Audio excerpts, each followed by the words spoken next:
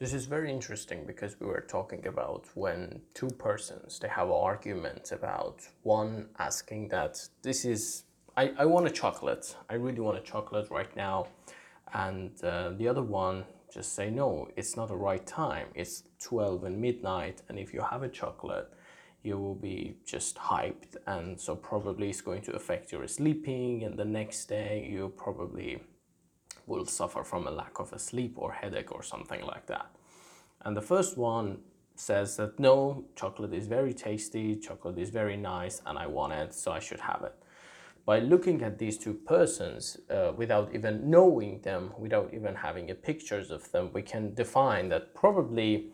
uh, the chocolate wanting person is a toddler and the other one is the adult, because the chocolate wanting person at this point doesn't have any,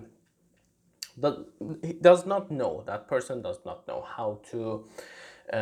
support his, or how to support his needs and arguments with the reasons, but the other one knows. So that makes the person number two as an adult and person number one as a toddler. So it is very interesting because we were talking about that there are other pleasures and needs in a people life, and we said that if human would like to behave natural, they have to follow what gods, what the creator wants you to do, and the creator would like you to follow your pleasure and stay safe and enjoy. So if the chocolate is going to make you happy, you should really eat it because this is what the God or creator wants you to do. And if I am stopping you from having a chocolate, I'm the one who is actually stopping your right. So it's actually, I'm violating your human right. This is very interesting because that was a question that, okay, so now between these